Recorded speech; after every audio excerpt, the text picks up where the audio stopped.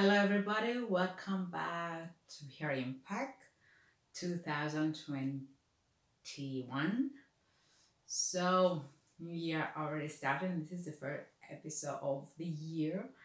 Hopefully, this year will be much better than the previous one, and we can just skip it.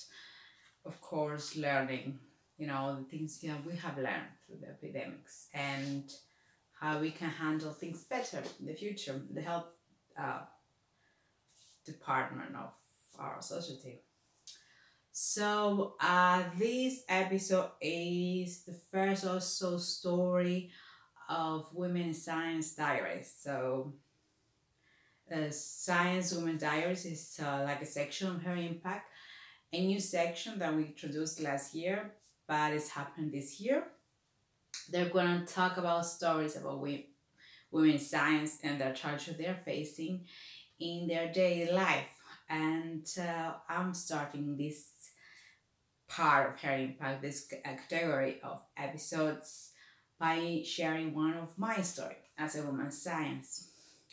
So if you are a woman science and want to share your story, you can do it via your own video, or you can write out your story and we can read it in an episode of woman science diaries. Or if you want to be interviewed, this section of Her Impact is for you. So wherever you feel comfortable, please just send us an email and we will have your story on Her Impact Podcast and TV.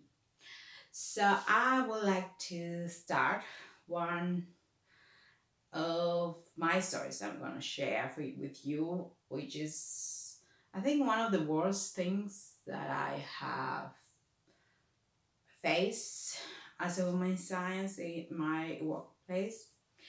And it was related to health. So I think that's the worst thing that a boss or, a leader of a team can do, is that it doesn't care about your health. So about 7-8 years ago, I had a lot of difficulty in my health. So I had to be hospitalized for 5 days, and it was a serious one. So I was not myself. I was pumped in antibiotics. I have infection, and I was feeling so not myself, so weak. So what the professor that I was collaborating with, the humanly would be, contact me and say, hope you feel well soon. Unfortunately, I didn't not had that possibility, didn't have that experience with him. So he called me not to say, be healthy again soon, hopefully to be soon healthy, but he said that I had to work because we had to submit our progress report to the EU project that I was handling. We were handling as a team. So we were about 10 people in the team. Of course, all of it, I don't know why, actually I know, all the work I was doing. So I was doing like work for 10 people that I was, because, the work alone was for 10 people, and I had to do everything, even submitting the reports for the timesheet, every personnel, I had to do it. So he called me and he said that, you have to do it. So I was frustrated, I was desperate, I didn't know what to do. I was feeling so weak. Mentally, I didn't know, because it was serious. I didn't know what would happen in the future. And, I just facing a lot of pressure with him being, call me and just telling me I have to submit it. So I tried to do it.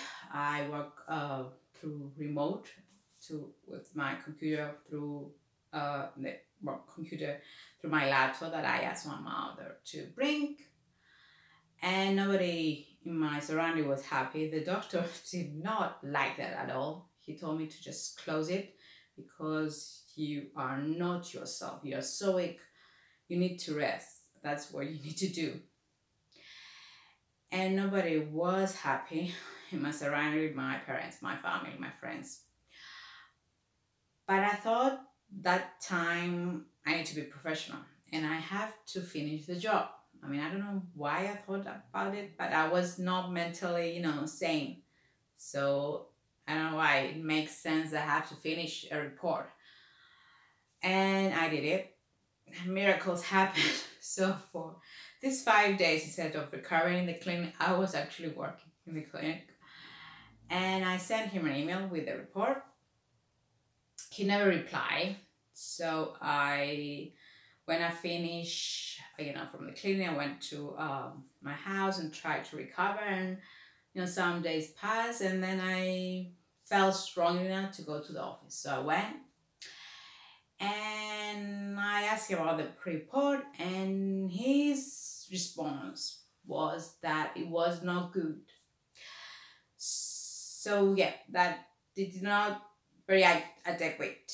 I didn't do a lot of good job, so they couldn't, send it to the EU because they got fines and all these things, which I don't think it was so bad.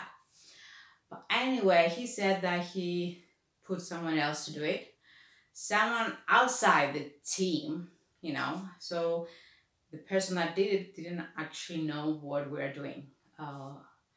And afterwards I learned that it's actually part of a thesis of that person. So it just didn't make any sense to send that report because the results were different.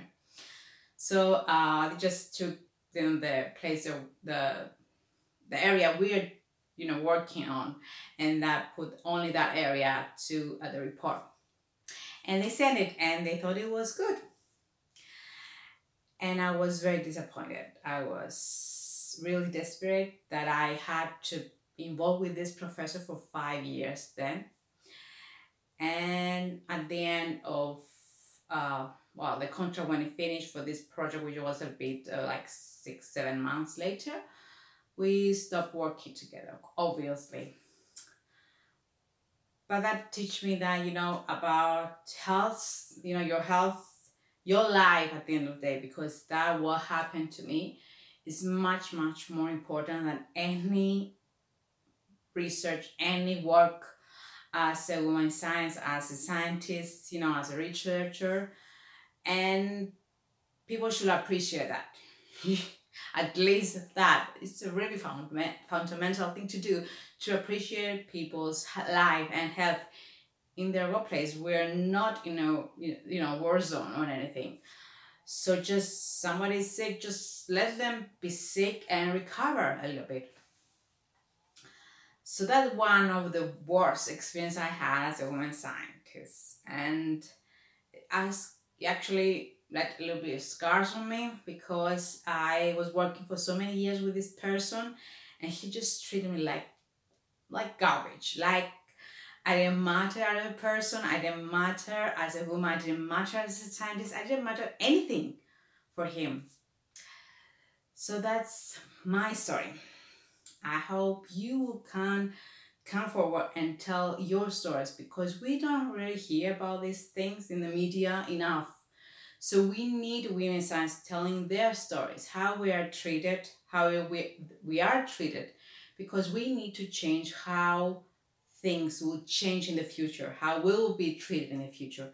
And if we come forward and telling these stories, then maybe we'll make a change.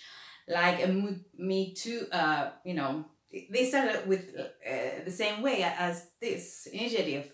They started telling their story. So maybe at the end it will be a campaign.